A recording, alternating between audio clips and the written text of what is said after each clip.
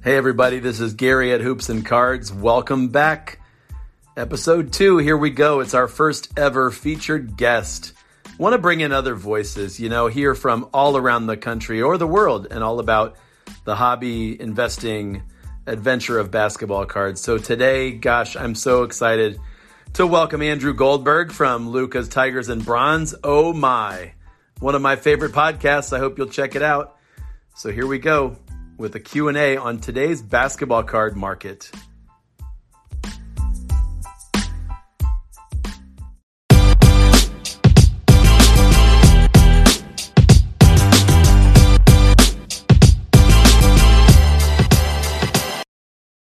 All right, guys, excited to welcome Andrew Goldberg from Luca's Tigers and Bronze. Oh my, man, it's great to have you with us here on Hoops and Cards as we kick things off. Thanks for joining us. Thanks for having me, Gary. True pleasure. I love your setup over there. I hope we're going to broadcast the video out there, but thank you for having me. Thanks. Yeah, well, I got attracted to your podcast. Anything with LeBron, I'm up for. Good. And Luca has just stolen my heart and some of my money over the last year. So dude, I would love to hear about your journey into like basketball cards, but especially like into this podcast. Like, how did this all come about for those of us that are new or just have heard the name Luca's Tigers and Bronze? Oh my, how'd you guys get into this? Well, good fortune. That's first off, because I couldn't do this podcast without just by myself. I have an amazing co-host. He goes by Cage Lawyer. But I've always wanted to have a voice. I think we all actually kind of all want to have a voice, whether that's through art, graphics, video, or just audio. I think we all want to share our story. There comes a point where you're like, wow, like my life's, it's interesting to me, and I want to share some of the things I've learned, the wins and the losses. And I'm a man of faith, so like service is the best thing you could offer the world, right? Like helping other people. There's nothing else out there that could fulfill that void. So I wanted to create a podcast using the things I do well. So sports cards are interesting because I love sports and I love selling. I really, really enjoy the process of selling things. And I've always had a success selling things online, right? So like even from being like a kid, I would buy up my friend's old cleats, send them to Nike. Nike would give me a refund and I would sell gift certificates. So it was just like a little hustle. I grew up in a small business. My dad's a small business owner. So I grew up being like the barista in his cafe and, helping people choose their order. But it was a level of sales. But fast forward, I was 26, 27. I worked for Gary Vaynerchuk on his team. Worked there for 6 months, did sales for him, left. And then we kind of had to regroup, right? So I wasn't sure what I was going to do next. I started taking real estate classes, and this was last year in January when it was just the beginning of sports cards, but it wasn't as hyped up as it is now. Right. It was, kind of like preseason, so to speak. And I was just like, well, I'm taking real estate classes. Why not just start kind of investing in sports cards? And Zion was my first investment, the Zion Prism cards. So I looked on eBay. I saw that the PSA 10s were selling for $500. I went on Mercari, and I saw that the raw cards were selling for $50 then. So I was like, okay, I'm just going to buy the raw card, send it to PSA, see what happens. So I didn't have a ton of money then, but I invested like $500 into all Zion Prism cards. He came back. He had that huge game against the Spurs. His cards went up a lot. They were $80 now for a Prism. We just started kind of flipping these raw cards, some graded, some flipping. And I fell in love. Like from day one, I was like, wow, this is so much fun. It was kind of a crossover between the things I love to do and the things I'm good at. And I started doing that. COVID hit. I got a little bit panicky, sold a few of the cards that I bought. But then, like literally overnight, there was a correction, right? I don't know if you remember COVID. When it first started, it was like March 16th. Everyone was panicking. So for that week, people were sell. And then somehow the hobby just rebooted. It actually was the biggest kind of gasoline on the fire. But luckily, I couldn't sell everything because I had a lot of cards at PSA. Anyway. I was going to ask, by the way, how long did your first submission take to get back from PSA? Do I want to bring that up? It took a while. What I did really well, and I think a lot of people don't do this apparently, is have rolling submissions. So I didn't wait till I could sub, 100 cards at once. I would sub 5, 10 through a friend. We would just have like weekly, monthly submissions. I would send him cards, he would sub them. So they would come back sporadically. And those submissions allowed me to reinvest. But in July, I was always in this Instagram group with Gary Vee and some of his team members, and Cage was in it. And the hobby was kind of starting to explode in July. And we were like, why don't we start a podcast? Next day, I sent Cage a Zoom link. We started an episode. It was origin. You could even go back on our account and just listen to the first one. I'm curious what people think. And then it just took off. It was just one of those things that had stickiness. People loved it. People embraced it. And yeah, I guess that's all she wrote. But now we're just growing, and, we feel a commitment to the audience to continue to help them, continue to serve them, share, some of the stories and experiences that worked for us. Cage has 30 years of experience, so his wisdom and insight is even more valuable. So nice. It's been a blessing. And he's got a strong accent too. I love listening to you guys because it feels like we're just in the room, hanging out. Like I used to do with guys in the dorm. We're watching the NBA. We're talking smack, sharing ideas and jokes, and you're ripping on each other. It just is just real. At what point did you feel like, man, I could do this every day? Are we going to keep this going? That makes sense? 100%. So, well, first things first, man. I'm a college athlete, and I think a lot of people don't understand. It's not about going to be a college athlete to be pro. Great. That's an amazing accomplishment. But the discipline to do something every day is one of the most important disciplines that is now avoided, right? Like, even think about our work week, right? Like, we're trained 5 days on, 2 days just lay on the couch, do nothing. Well, it's not the reality of life. You've got to live 7 days, 24 hours a week. So it's really important to, one, have the discipline to do something every day. But two, if you love it, it's not always that hard, right? There are still some days that are grind, but if you love it, it will pull, not push you through. So with soccer and with this, I've always wanted to do it. Some days you're sore, some days you're tired, some days you don't want to get out of bed and you just want to watch Netflix all day. But what pulled me through is how much I really enjoy this and how much I'm committed to sharing my story and helping others learn from my mistakes and my victories. Yeah. And along the way, your story evolves. Like, what things, I'd be curious, in this roller coaster year, what things have you learned, whether it's about yourself or about the hobby? Like, for example, for me, I'm such a sports nut, and I like to be on the early end of adopting new ideas or new products. And sometimes I chase my FOMO too far and regret it. Like this year when the new hoops dropped, I'm like, I'm not going in. I'm not spending $250. I'm not spending $80 for LaMelo. Look what he is now. But there is such a FOMO thing that if you're not self-aware, right, this you can drown in this. And so I'm just curious, what things have you learned about yourself and even just strategies when it comes to basketball cards over the year? Well, the one thing I learned that's really cool, and you kind of know it, but there's a difference between knowing and experiencing, is that people actually like when you're vulnerable. And what I mean is people really enjoy when you share your losses. So like in the last few weeks, I've been trying to learn day trading, and I've been getting smashed. And I talk about that on the podcast, and people appreciate it because more than likely, I'm not the only one. I'm not the only one on Robinhood who has opportunity to invest some extra disposable income. They might have bought into GME, GameStop, or AMC too late, and they lost some money, and they appreciate that. So I knew that vulnerability works just from reading books, but like it's really cool when you are sharing something that, it's not embarrassing, but no one wants to hear. Like, I don't always want to share my losses, all right? I'm winning. But the losses people really resonate with. And I'll tell you, with FOMO, I get FOMO when it comes to trading stocks. I don't get FOMO with cards. And I find that FOMO comes when you don't fully understand the investment. When you don't fully understand, like Top Shot, people get FOMO, but they don't get it, right? Because if they got it, then they'd be like, this is fun, I would enjoy this, or this isn't my vibe, I'm going to go make my money elsewhere. But FOMO comes when you start kind of keeping up with the Joneses, so to speak. When you see people on social media, on Twitter posting, oh my God, like my portfolio went up 50x or whatever. And then you're like, I missed out. I'm going to jump in now. So I've been getting FOMO with the stock market. I don't get it with cards, actually, fortunately.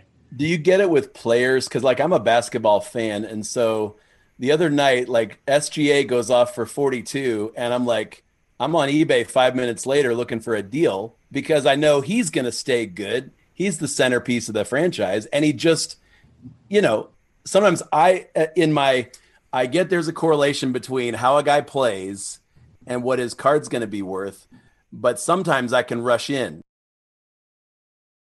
I'm not big on SGA from an investment perspective. Yeah. I love him as a player. So that's where I don't actually get FOMO when it comes to basketball investing, just because I watch a lot of NBA. I love NBA, and I love watching the card market. I just don't see a lot of premium buyers of SGA cards for whatever reason. Like some people say that's because his Prism card doesn't have that rookie stamp.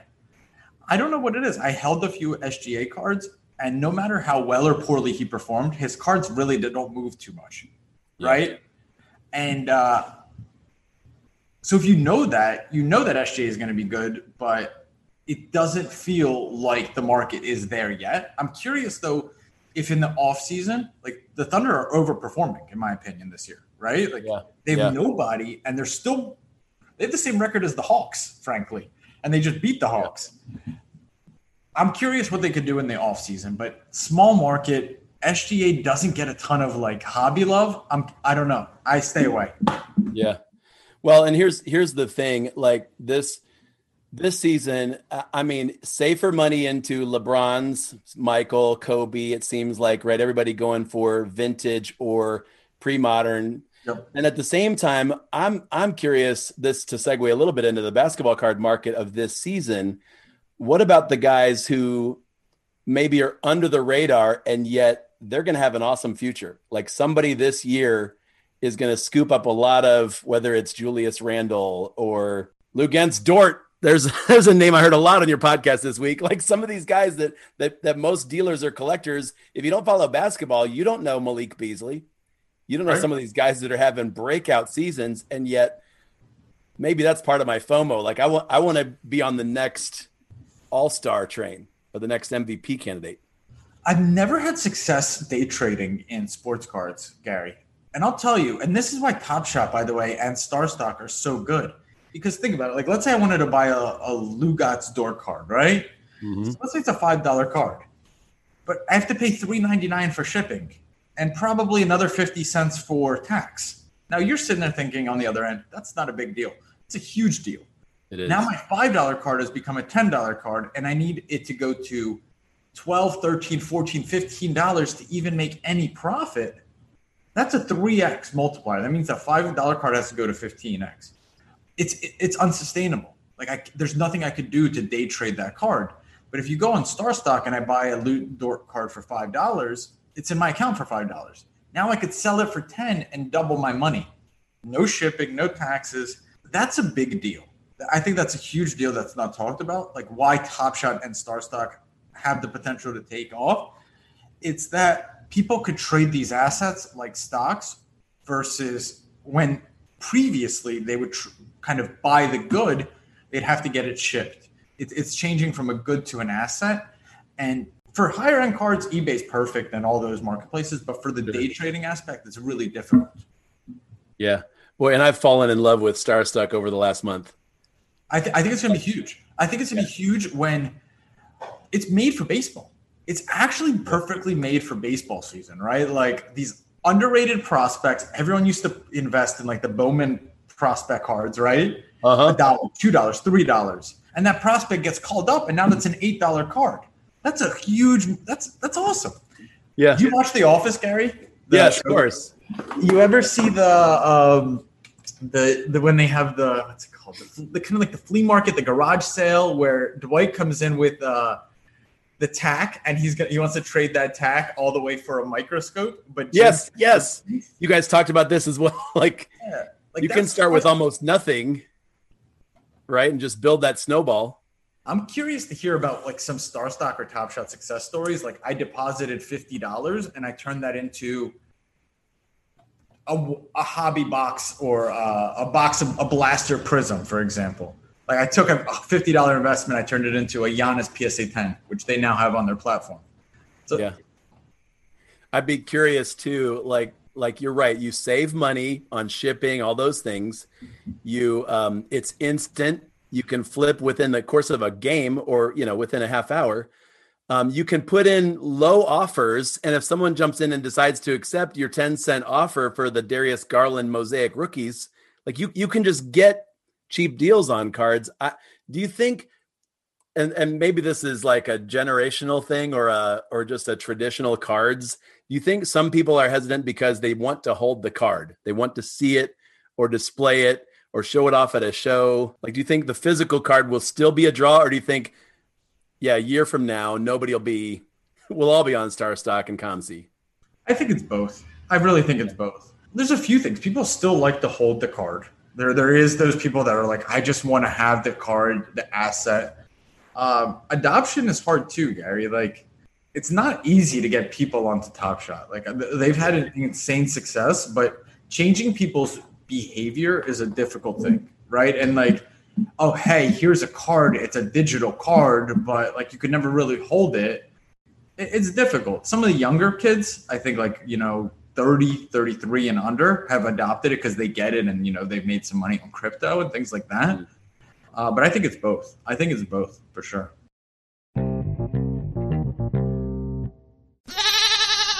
Okay, Top Shot. If you were to explain, if you were to explain to a total newbie with cards, what is it? How has it taken over in the last, 4 weeks, 6 weeks? It's become, and then what is it now? Because I said, I talked to you earlier about being like, I recognize something that new with potential, but I'm not the first to jump in. And this morning I was on Top Shot. I'm like, I see, a Darius Bazley Series 2 for $24. Should I jump in and start buying stuff, or should I be like, dude, you missed the wave? Like wait till you really get what this thing is. I think it's just a trading game. Like, I think it's at its core, it's a trading game. Simply put, I'll even leave it there. It's a trading game. And what's confusing, though, is if you go to like the website, you'll see like a Darius Bazley moment is $24, right? They put the dollar sign, but it's not $24. It's 24 tokens. It's no different than if you go to an arcade. You come to the arcade, you put $50 in, and you get all of those gold coins, right? And then you could play skee ball, you could play the Super Soaker game, and you get little tickets. And you could redeem those tickets for like a big stuffed bear if you come with your girlfriend, or like a Super Soaker gun, or like a Nerf football. So that's how I see it with Top Shot. Like, most people deposited money and bought packs, right? For $9 a pack or $100 a pack when it was first the beginning. But then those $9 packs turned into 1, 2, 3,000 tokens, but they're put dollar signs of moments. And now their $9 are within this ecosystem of Top Shot worth 2,000. And now they could start trading. They could sell those moments and buy one LeBron moment, or they could sell those moments and buy 100 Darius Bazley moments. And within that is the gamification. And then they do amazing things that say, if you collect these 10 moments, it's like a challenge, we'll give you an 11th moment. So it's this gamification of the sports card hobby that simplifies trading in the sense that I could list a card, you purchase it with your tokens, and it's in your vault in seconds, and it's and the balance, the money is in my account in seconds, so I could go and reuse it instantly. It's this instant trading, where with sports cards, you have PayPal who holds your money, eBay who holds your money, USPS who's shipping your cards. You don't know if they're going to damage them. It's just this whole barrier to simple trading that I think Top Shot has completely removed. Yeah. And boy, this conversation has helped. Some of the things that are like in real time, they can be small inconveniences, like paying sales tax or paying for shipping or waiting. Like, I sold a Luka second-year Prism to a guy in Missouri, and it took 6 weeks to get there. Like, waiting for the USPS, these online platforms speed it all up and make it, more. It's just more fun, less distraction, easier way to make money. So Top Shot. It sounds like you see this trend, like, we're still at the very beginning of something much bigger. It's not going to be where you've heard people say this. Oh, but I can see those clips on YouTube. you don't have ownership rights to a 30-second video, right, but you do. can't trade the clip. I can take a picture of the card, or I can print out a Michael Jordan Fleer, but no one's going to trade me. And everything is trade. Like, people don't even realize when you go and you put money, like you go to your grocery store, you give your US dollars, you're trading for groceries. Right. Everything is a trade. So and any currency is backed by trust. It's a really hard concept for people to understand, that their money isn't worth anything except for the trust. I always circle back to, do you remember Dumb and Dumber, the first one? Love it. Yes. Love it. It's one of my favorite. They find the briefcase. He tries to return it to her. They accidentally crack it open, and there's like $1 million in there. And Jim Carrey's like, "No, we have to get this back to her." And his friend, I can't remember his name, Lloyd. Yeah. Lloyd. And they're like, "Let's spend it, but we have to keep good track. We're gonna put an IOU into the briefcase." And at the end, they have all of these IOUs. That's all that the US dollar is. It's saying that, hey, hold this dollar, and the US government backs it, saying that you could exchange this dollar for something at a later date. Right. Really just based on trust. So you see Top Shot as a trading market with more of a future because of NBA licensing and the limited editions and the players that are like showing off their own highlights already? There's three things probably so the NBA licensing is huge. No other sport's ever done something like that. That's pretty insane. Second is how many actually the NBA players are getting involved. So you have like an influencer mark. And the third is I'd say the founding team, the executive team. So what's cool is, if you listen to Roham, they built this thing called CryptoKitties about 2-3 years ago, 2017. It was a success in its own right, but it wasn't the most successful. But what they did was that they used that experience to go back to the drawing board and make Top Shot that much better.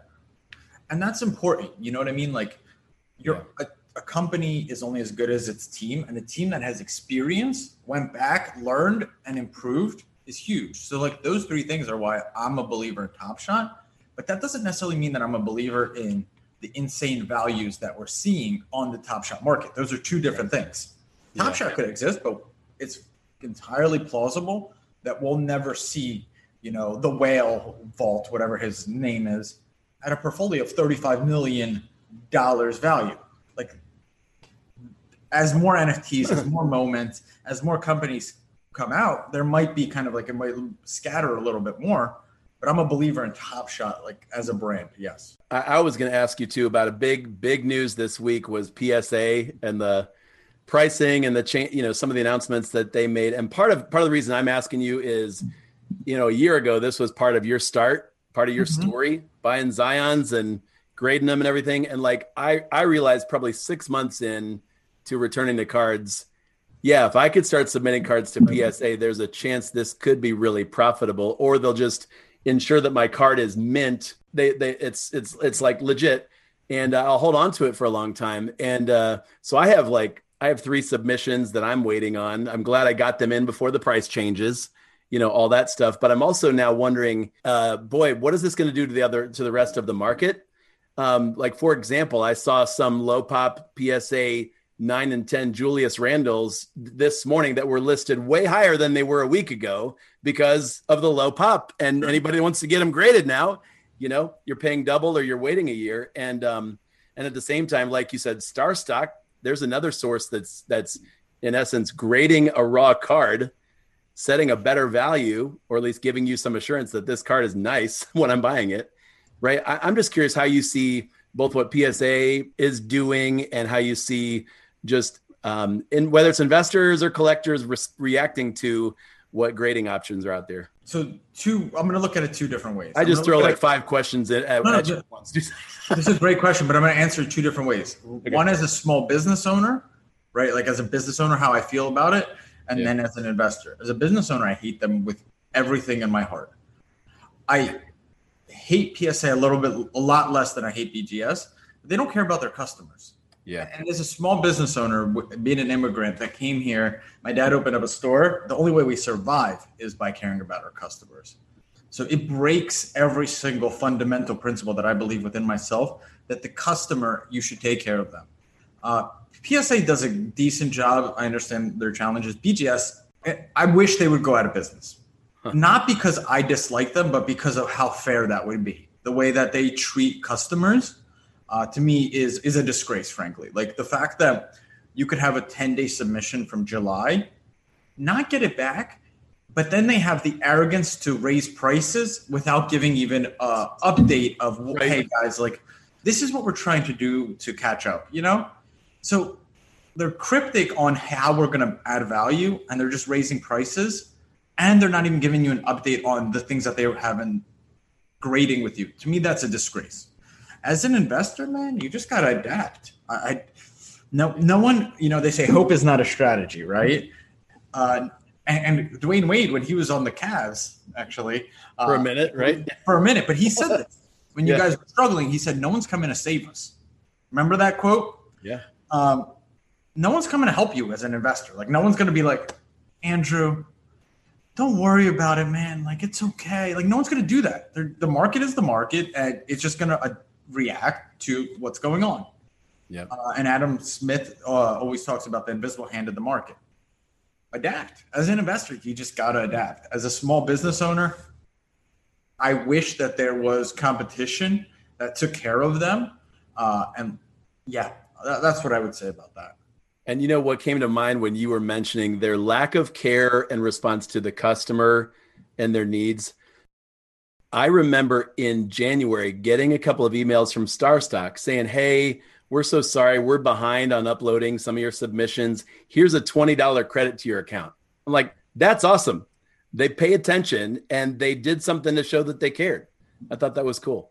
And so maybe the competition for some of these places isn't going to come in the form of another physical grader, but just other places like you're saying where smart investors are going to adjust or adapt. The thing that killed the horse industry was cars, right? So like what hurts grading companies might not be a better grading company. It might be NFTs and StarStock.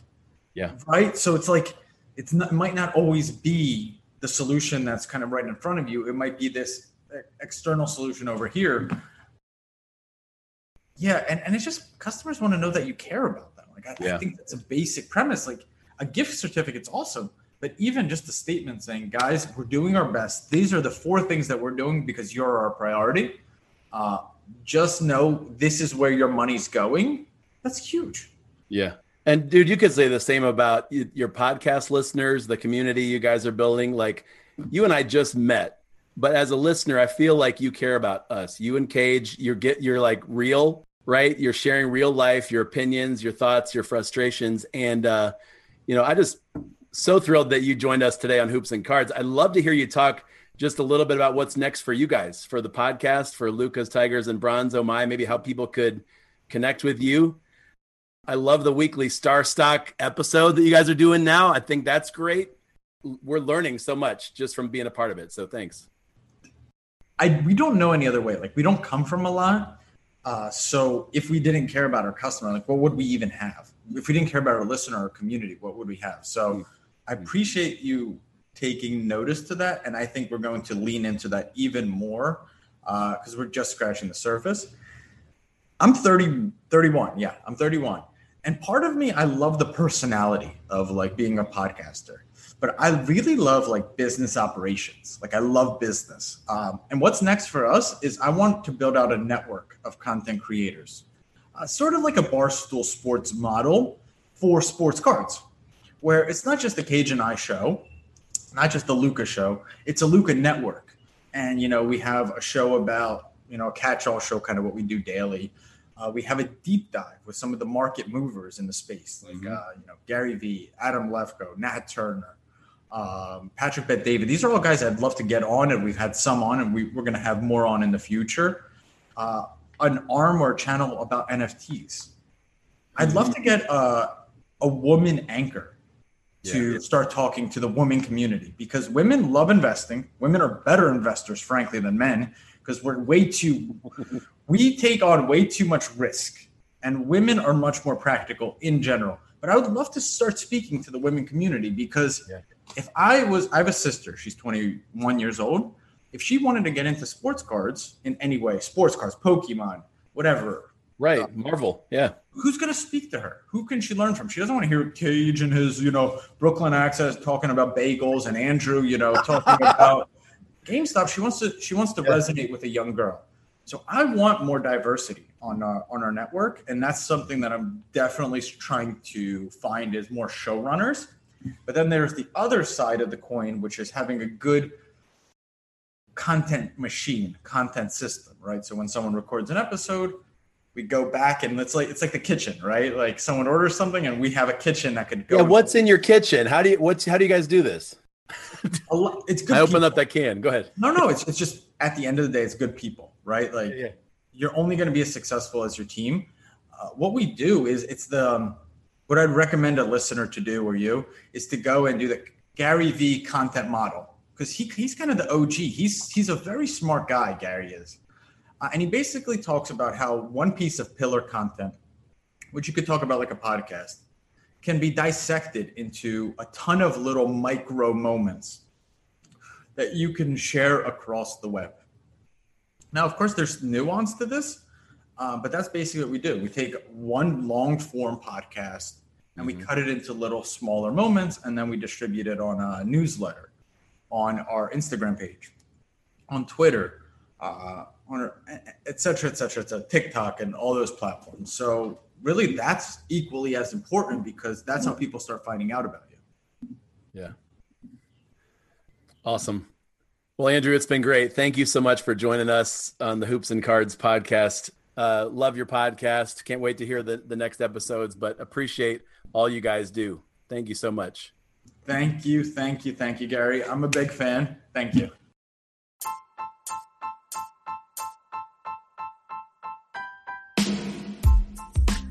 All right, everybody. That was Andrew Goldberg. So cool to see what they're doing at Lucas Tigers and Bronze. I hope you'll go check them out, man. Subscribe to their podcast. Again, that weekly Star Stock episode, and just to listen to these guys rip on each other and share ideas. It is a blast. You will learn some things. You'll have fun and connect with these guys too on Instagram. Down to earth, just trying to navigate both what is a hobby we love and an investing opportunity. I mean, Andrew gave a lot of good insights. I felt like some of that was just economics there about the trading market and the different opportunities, and even just the thoughts about what companies you'll invest in and what platforms you'll use when it comes to basketball card investing. Like, will they save you on all those extra costs? Will they take care of you? Is delivery quick? Like, can you trust them? And all that stuff's super important. So I hope you find this helpful. Please subscribe to our podcast and check out Hoops and Cards. Feel free to email me any questions or feedback. Love it. The opportunity, really, just the new world of basketball cards and so many opportunities. So I'd love to meet you. Give us a shout out at Hoops and Cards on Instagram, and Hoops and Cards podcast at gmail.com. Guys, thanks. It's been real.